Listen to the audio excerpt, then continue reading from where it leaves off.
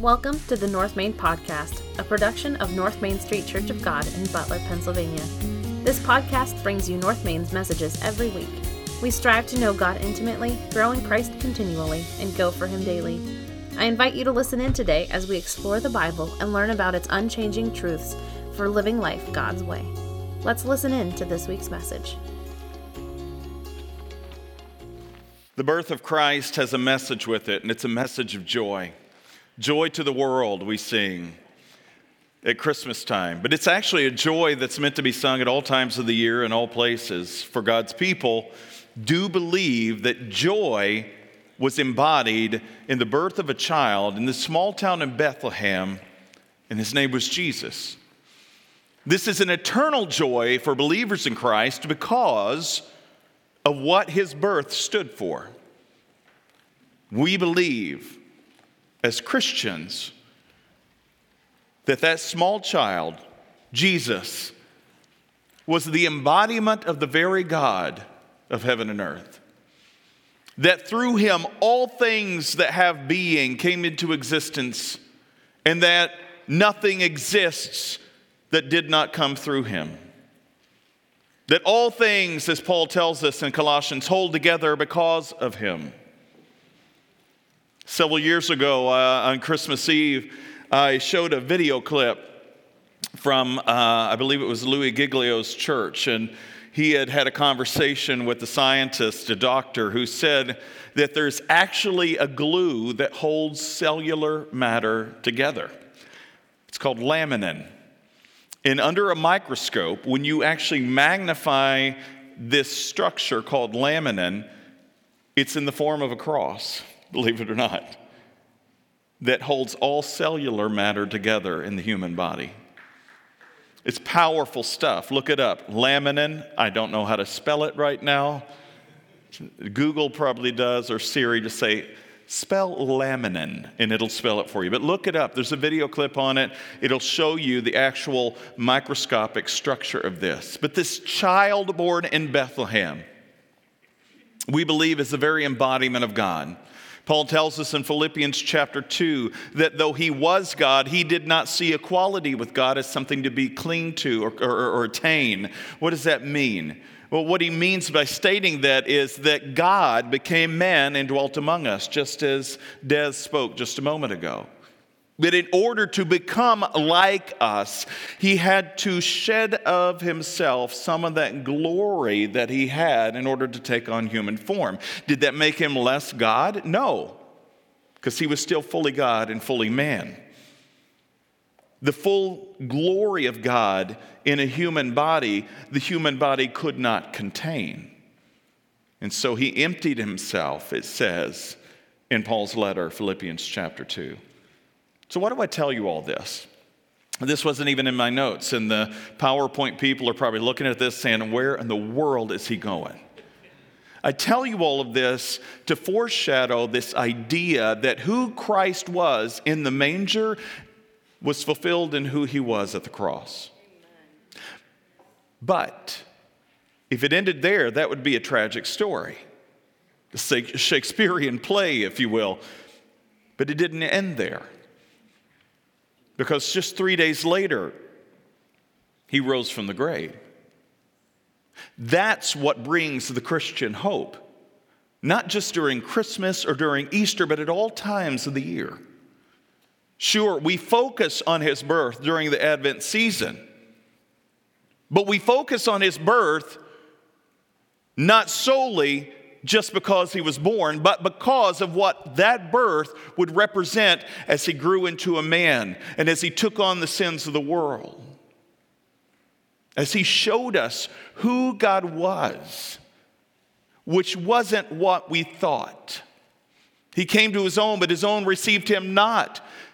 It says, we didn't recognize him. What does it mean, we? The people then. But I guarantee you, if he were to come today, we probably wouldn't recognize him either. Because we have in our own mind's eye a preconceived notion of what we think God is, how he should act, what he should do, and how he should look. Where do we go today? Well, this is part one of part two. Part two will be next Sunday. But part one is I'm going to talk to you about the reward of faith. We're talking about eternal joy. We're talking about the birth of Christ, what that birth actually means, and what the end result of faith in God really is. A couple of weeks back, we looked at James' letter in the New Testament. In the very first chapter, he says, "Consider it pure joy, my friends, when you encounter troubles of many kind, or trials of many kind." Why? Because the testing of your faith produces endurance, and endurance, when fully grown, gives you this mature faith, making you complete, needing nothing. Making you complete, whole, 100% complete. How many of you don't have to raise your hands, it's rhetorical. How many of you feel complete this morning? And I hope you do. This year has tested that completeness in most of us. This year, everything we thought was secure, that we could stand on, has been yanked out from under us in one way, form, or fashion or another. Whether it's your job, whether it's your health, whether it's your mental or emotional status because you've been cordoned off from the people you love the most.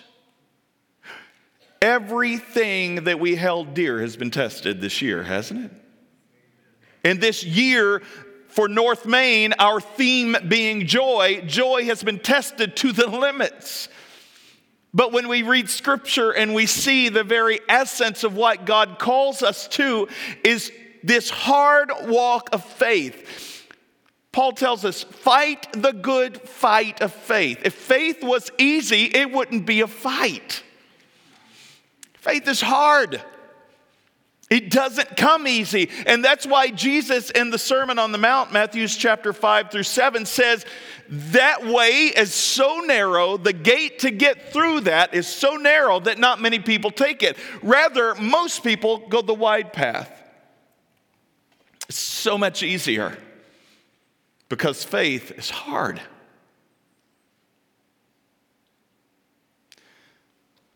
I want you to see today what the end result of faith is. As we read in the book of Revelation, it doesn't seem like a great Advent scripture, chapter 21. And we'll look at chapter 22 next week. Revelation 21. I'm reading from the New Living Translation today, so it may be different from the version you have, but this is what it says. John, the beloved, we believe, is the one who wrote the book of Revelation, one of the 12 disciples. And he writes on behalf of Christ, who's given him this vision of heaven. Then I saw a new heaven and a new earth, for the old heaven and the old earth had disappeared. Let me pause for a second. What is he talking about, the new heaven and the new earth? I want you to understand, heaven in the context of Scripture can mean two things. There is a heaven where God dwells, where his very presence is in all of its fullness. That is a place where we long to be. But in the very beginning of time, the very first verse of Scripture, what does it say in Genesis? In the beginning, God created the heavens and the earth. You know what he's talking about there? So this second form of heaven is not this eternal place where God's being dwells, but it is the heavens, the sky, the universe, anything outside of the earth itself was considered by the ancients, the writers of Scripture, as being heaven. So when we read again in Revelation, the very last book of the Bible, that there was this old heaven and this old earth, the sky, the stars, the moon, everything beyond the earth and the created realm and the earth. He says, I saw a new heaven and a new earth. For the old heaven and the old earth had disappeared, and the sea was also gone. And I saw the holy city, the new Jerusalem, coming down from God, out of heaven like a bride beautifully dressed for her husband. Out of heaven, out of the skies, coming down. I heard a loud shout from the throne saying, look, God's home is now among his people.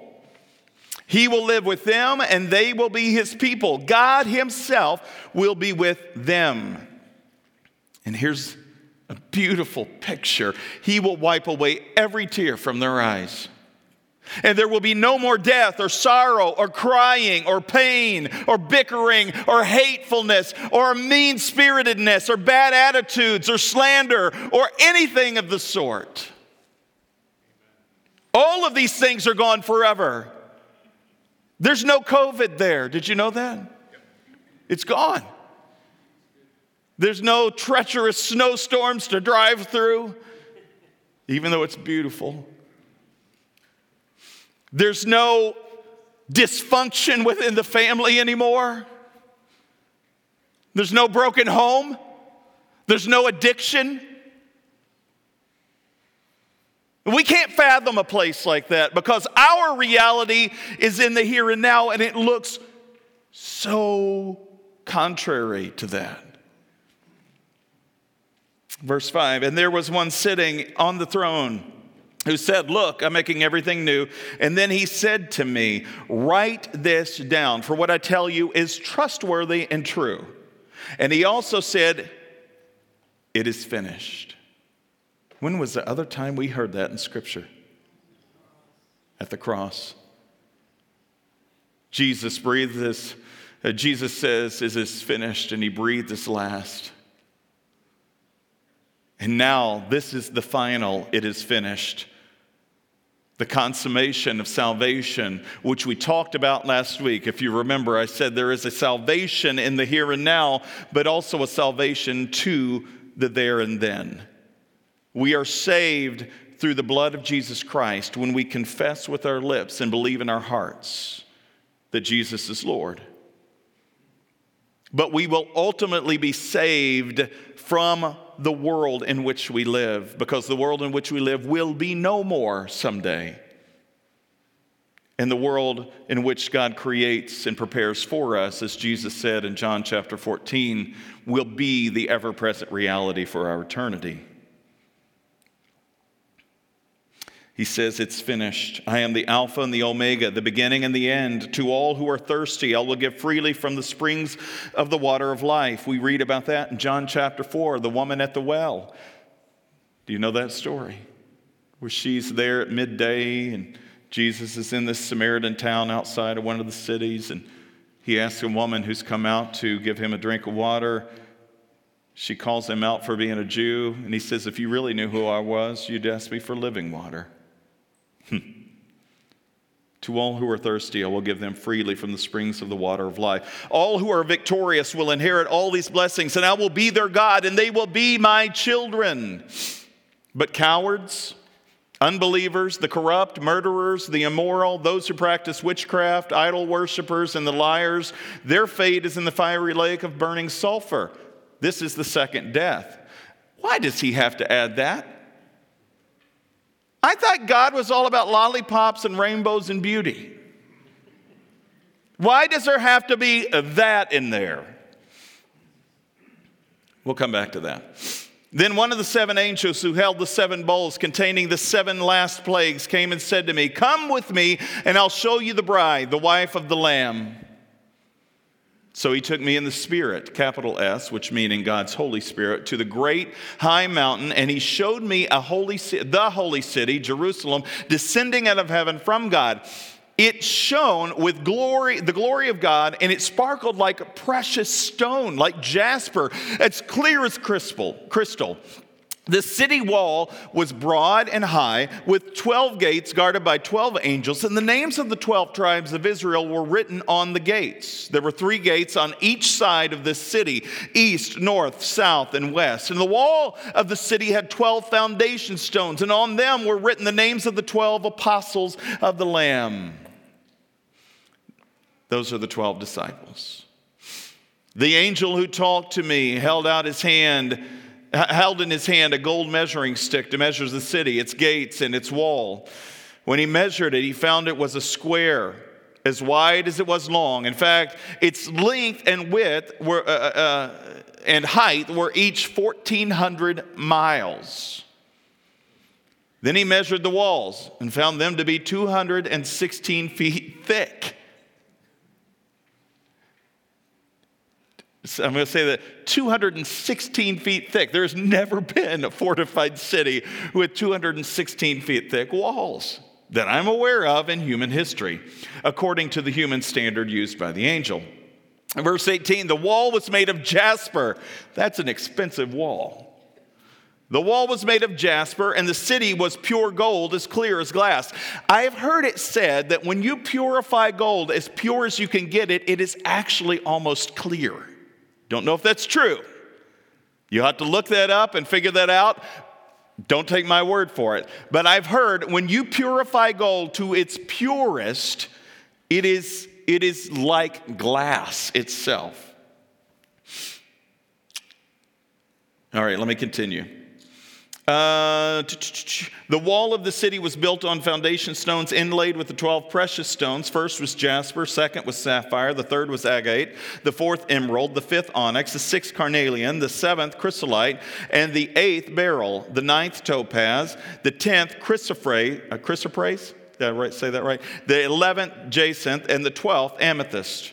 The 12 gates were made of pearls, each gate from a single pearl. That is a big oyster. Unless we're just really small there. Maybe we could be. Anyway. And the main street was pure gold, as clear as glass. I saw no temple in the city. There is no temple there. And the city has no need of sun or moon, for the glory of God illuminates the city, and the Lamb, capital L, meaning Jesus, is its light. John chapter 1, what does he tell us about Jesus? Says he was the light among men.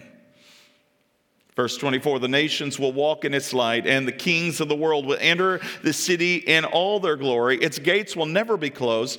216 feet thick walls, but the gates will never be closed. Why? Though it is a massively fortified and beautiful city, there's no need for the gates to be closed because there's no enemy that will ever overtake it. This is pretty powerful imagery. And all the nations will bring their glory and honor the city. Nothing evil will be allowed to enter, nor anyone who practices shameful idolatry and dishonesty, but those whose names are written in the Lamb's book of life. Okay, so what do I say? Where are we going to go with this? Real quick. Here's the key point. You can fall asleep after this. The reward of faith is eternal life, which results in eternal joy. The reward of faith in this baby born in a manger, who became a man, who took the sins of the world upon his shoulders on the cross, who died a horrible death, and who rose from the grave. That faith in that man has eternal consequences, which gives us for the here and now and eternal joy for the there and then. The reason we can suffer through trials, tribulations, and difficulties this side of heaven and come out on the other side is because the other side is a place where none of this junk will ever be. So what does it specifically look like? Well, the first point is this. Eventually, God will make his home permanently among his people, and he will make everything new and without flaw. We see this woven throughout the whole theme of Scripture, from Genesis to Revelation. This new heaven, new earth, this old heaven, old earth, the words and theme runs all the way throughout this. Listen, Genesis 1 and 2. In the beginning, I said this a moment ago, God created the heavens and the earth. Remember, I said the heavens are outer space, the sky, the clouds, all of that. That's what the ancients knew the heavens to be. Again, separate from the heaven where God dwells in all of his fullness. The earth was formless, empty, and darkness covered the deep waters, and the Spirit of God was hovering over the surface of the waters. Now, from Genesis, we move on to from Genesis to the prophet Malachi, the last prophetic book of the Old Testament. This continued theme and narrative is woven in throughout Genesis to Malachi, the whole of the Old Testament. We even read in the book of Isaiah, chapter 65, "Look, I am creating a new heavens and a new earth, and no one will even think about the old ones anymore." See, Isaiah, 700 years before the birth of Christ, gave a prophecy to the people of God that even though you guys are corrupt and horrible and you've been idolatrous and God is taking your nation away and allowing you to succumb to the defeat by other pagan nations, there is coming a day, even though we have been unfaithful, that He will be faithful. That's something to rejoice in. It's something to be humbled by, to stand in the presence of the Almighty God who says, I don't want you to suffer an eternity separated from me. Yes, there are consequences for your behavior. There is punishment that has to happen. I would not be God if I did not take those things into consideration. But interestingly enough, He did, to the point of even dying Himself on the cross to take up the weight of all the world's sin and suffering. Every sin you've ever committed, every sin every generation prior to us has ever committed was dealt with through God, through Christ on the cross. Amen. And that's what we call good news. That's why we call the Friday that we celebrate before Easter Good Friday, not because it was good He died, but the goodness that came from His death on the cross. But Isaiah tells us there's coming a day. He could even see it 700 years before the Messiah came. He could even see, because he was so attuned to the Holy Spirit and the power of God on his life, being a prophet of God to the people of God who rejected His words and who killed Isaiah, the messenger of God. He could even see what was coming. Millennia before it happened. And He even says, you go on to verse 19 of Isaiah 65, He said, and the sound of weeping and crying will be heard no more. Do you see what John writes in Revelation 21? He will wipe away every tear. No longer will babies die when only a few days old or in the womb. No longer will people be considered old at 100 years of age. It's what it says in Isaiah 65. Read it. It's pretty funny, but pretty awesome. It says, only the cursed will die that young. In those days, people will live in the houses they build, eat their fruit, their own vineyards. They won't be enslaved anymore. In verse 25, in those days, no one will be hurt or destroyed. 2 Peter chapter 3, Peter, one of the disciples of Jesus, he writes in the New Testament, on that day the Lord will come as unexpectedly as a thief. Hey, when is He coming back, by the way? Does anybody know? There are 1 million books out there with people that speculate. I think it's funny we speculate on the day and the hour of Christ's return when nobody has a clue. And I think God just sits up there and chuckles a little bit whenever somebody writes a book or makes a prediction. You think, I'm just not going to do it on that day because you said it. You know, I mean, I don't know how He does it. That's what I would do, but I'm not God. Thank goodness for that. The heavens and the earth will pass away. The heavens will pass away with a terrible noise, and the very elements themselves will disappear in fire, and the earth and everything on it will be found to deserve judgment. Since everything around us is going to be destroyed like this, what holy and godly lives you should live. Looking forward to the day of God and hurrying it along. On that day, He will set the heavens on fire and the elements will melt away in the flames. This is why Jesus, when He says, what are you building your life out of? And He gives us this imagery. Are you building it out of hay and stubble? Get the picture of the 3 little pigs, right? One built out of straw and the other one out of sticks. What are you building your life out of? You see, if we are building our lives out of things that are eternal and that will withstand the test of eternity, then we too will be standing. But you have to be righteous and live that righteous life. And I hear people say all the time, I can't. I'm only human. I make mistakes. See, and this is where the faulty perception of Christianity gets a bad rap, or this is where Christianity gets a bad rap because of this faulty perception. And let me explain what this is that I'm not perfect. How many of you have ever said that? I know I have, right? I'm not perfect. No, but there is one who is. And when you become his, guess what he makes you? Well, wait a minute. What if I sin? What if I mess up? What if I stumble and fall? See, I grew up believing that he cut me off every time I did something wrong or every time I slipped up. But see, I realized as I grew in my faith and understanding of Scripture, God doesn't cut me off every whip stitch.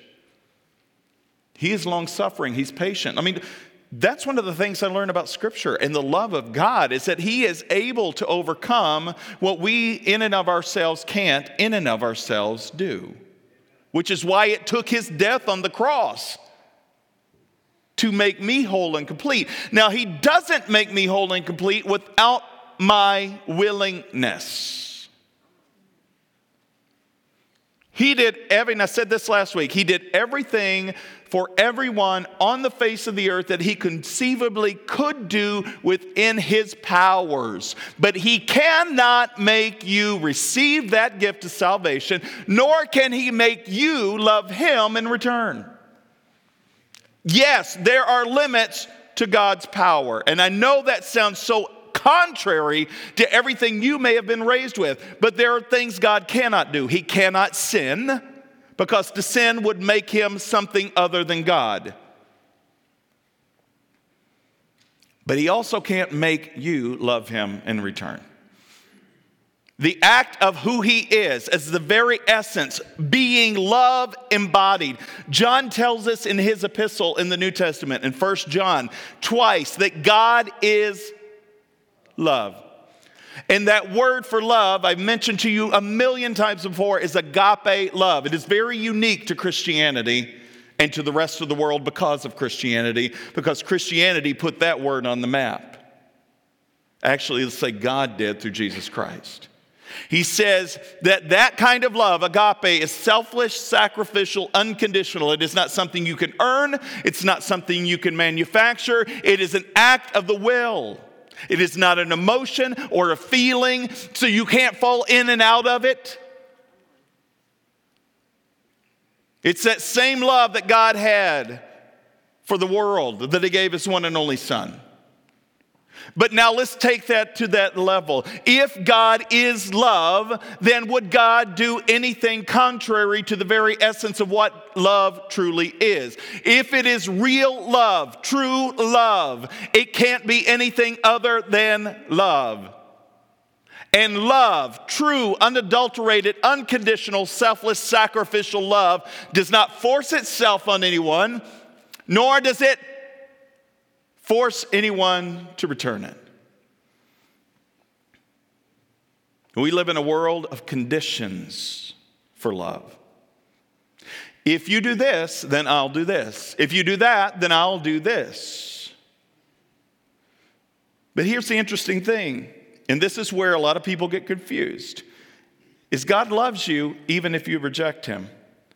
But he loves you enough to let you choose to reject him even to the dying breath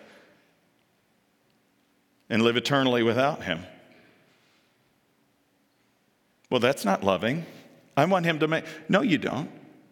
Let's think of this in human relationships. Do you want to make your spouse love you? Can you make your spouse love you? How would you feel if the person you're with was only with you because they feared leaving you? What kind of relationship? That's twisted. It's a perverted idea of love. It's not love at all. In essence, that's hatred. Sorry, didn't mean to get on this big kick. But I think people misunderstand this Christian perfectionism and this idea that you can be perfect because he is perfect. When Peter tells us you need to be holy as God is holy, you need to be perfect as he is perfect, we cannot be that in and of ourselves. You know how many times I talk to people who say, well, I'm a good person. I do all of this good stuff. Doesn't that account for something? And then I ask the question, are you perfect? And then I have people push back on me, but I do all that. Are you perfect? It really boils down to this question. Are you perfect? This is a common question I get as a pastor. My whole ministry career, 2 decades worth. But I'm a good person. I'm a good person. I'd like to think I am too. And if you want to become a Muslim, that's how they kind of work their salvation out.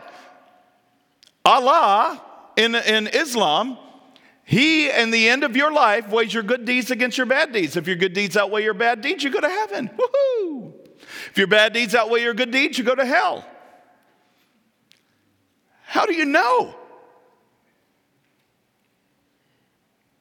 It's kind of a crapshoot, right? We don't know. But wouldn't it help us to know for sure? See, this is one thing that's so unique about Christianity, is we can know for sure. We are not perfect. If we live by the laws that we set for our lives, then we get the result of the laws we set, which are imperfect because we are imperfect. But if we live by ones whose laws are perfect and are there to protect and secure us, and we surrender our lives to Him,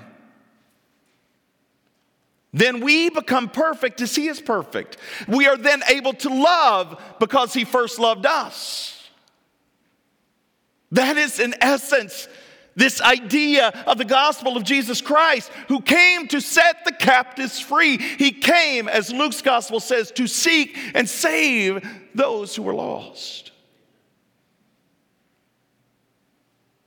Everything in human history comes to this cross-section of the birth, the life, the death, and the resurrection of Christ. And you can't take one portion of His life away from the rest of it.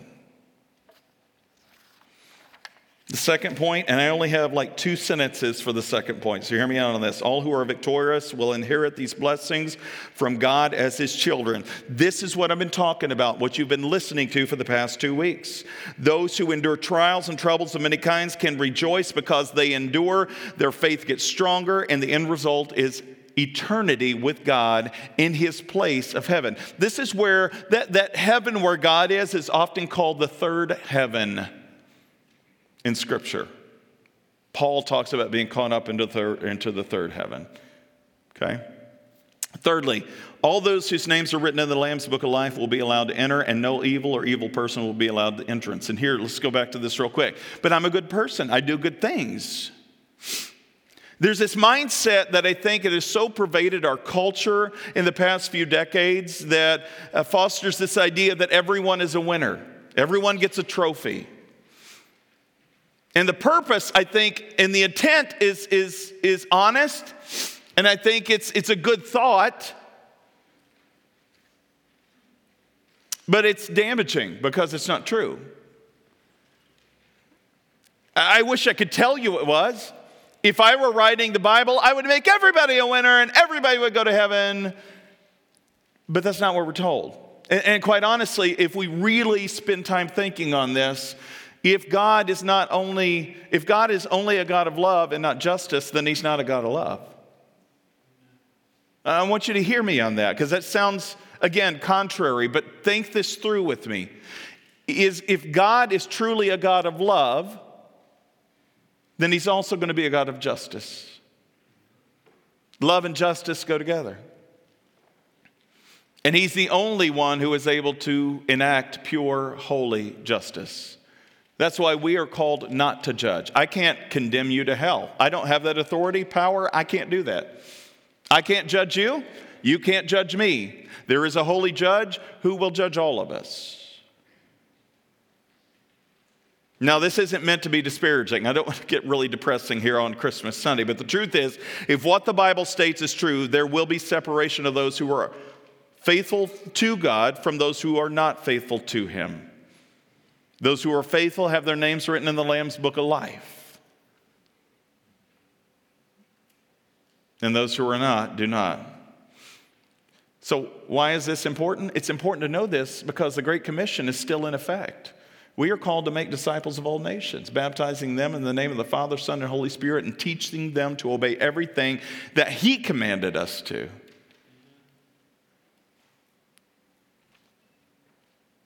And along the same lines, we live in a day and age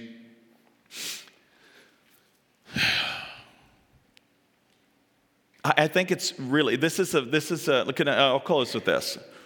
We live in a day and age called postmodern. Have you ever heard of postmodernism? So we came out of the modern era, probably in the late 1800s into the early 1900s. Believe it or not, we slipped into the postmodern era, early 1900s. It's stuff that Nietzsche and several other philosophers of his day and age were really promoting. So what the philosophers of your day and age are promoting will hit the next generation, okay? So we are now living in the full impact of what they actually put through the academic and higher education institutions, trained up generation after generation of kids, men and women, who end up losing this idea of critical thinking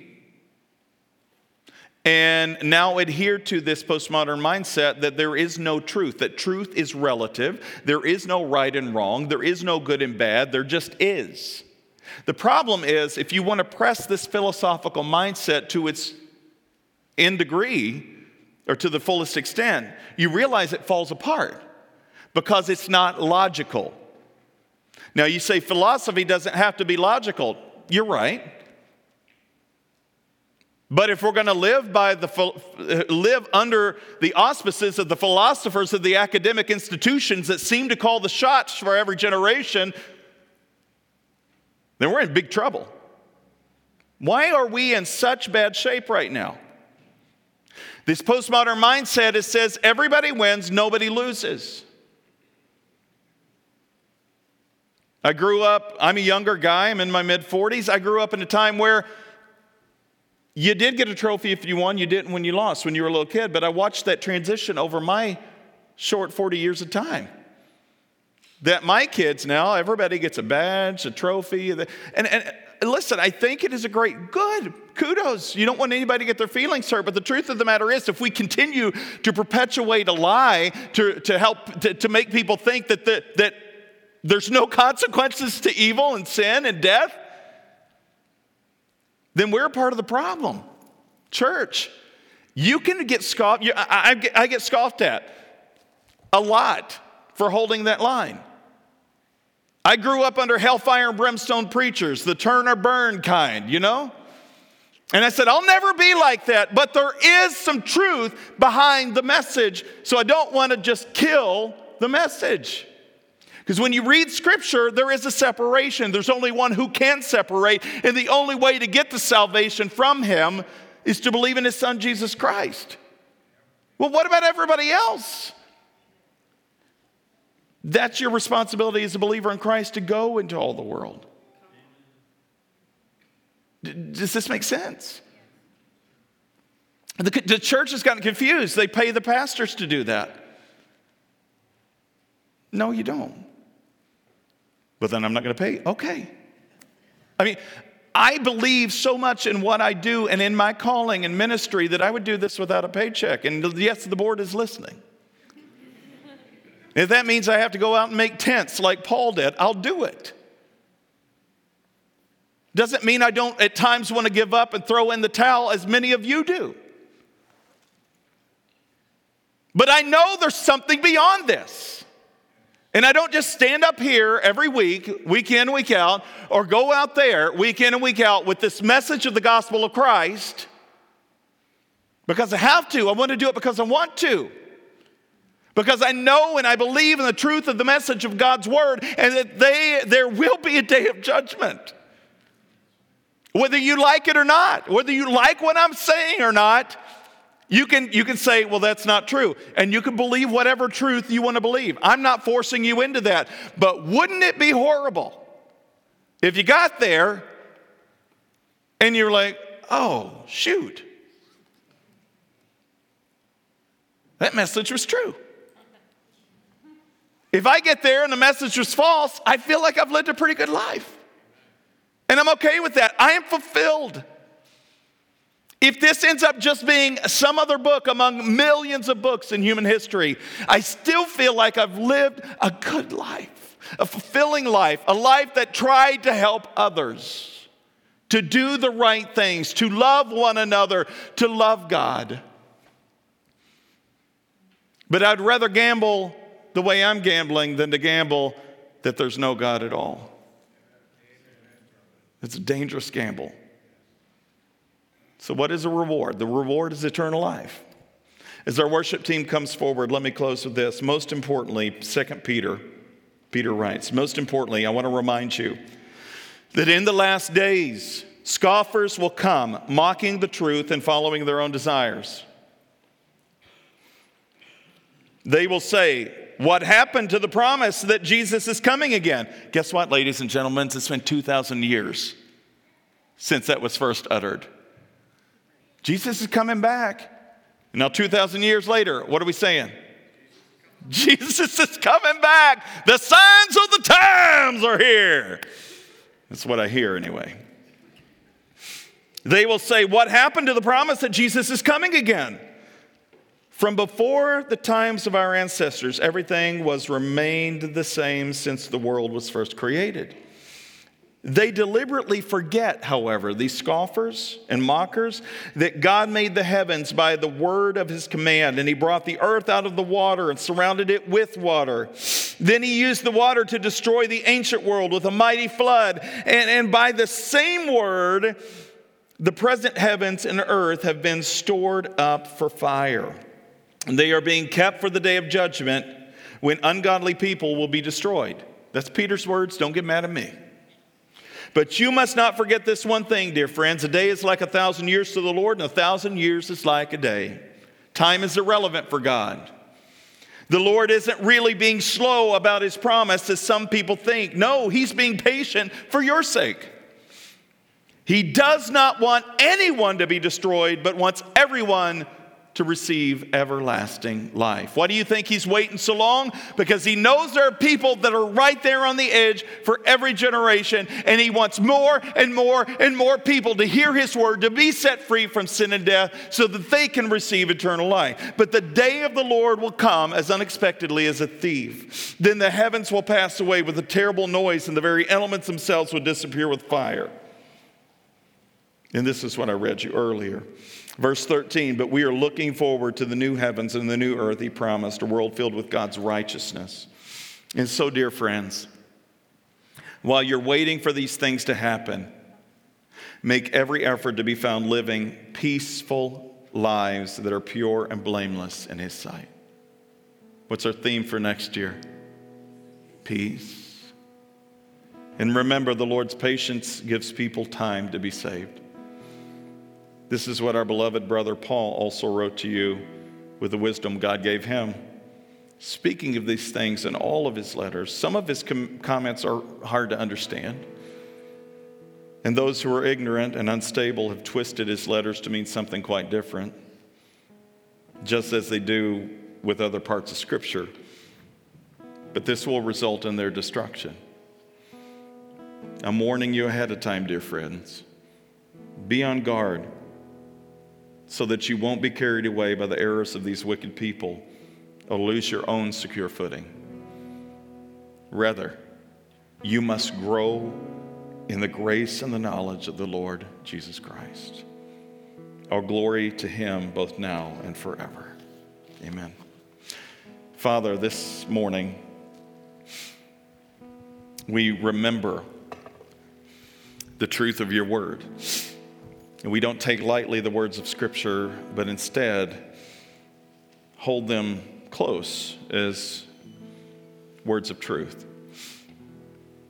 We pray in this place today that you'd forgive us of our sins, not just as individuals, but as a church. Forgive us for not representing you well in the public the way we should. Forgive us for the doubts that we have from time to time that hold us back and keep us from action. Forgive us when we misunderstand your word or misapply it in ways that you never intended. But thank you for your grace that covers a multitude of sins. We repent right now in this place, and we surrender everything to you. And yes, though we suffer now through difficulties, trials, and tribulations, we do it with a sense of joy, knowing that this is temporary. And what you've prepared for us for eternity is beautiful and amazing. It's in Jesus' name we pray. Amen. Thanks for joining us this week. Check back next week as we dig deeper and go further in our understanding of God's Word. Make sure to visit us on our website, www.northmaincog.org, where you can learn more about us. If you found value in today's message, we'd appreciate a rating on iTunes, or if you'd simply tell a friend about the show, that would be helpful too. Donating to the ongoing ministry of North Main is easy. Just go to our website and click on the Give tab at the top of the screen. Thanks for listening. We look forward to you joining us again next week.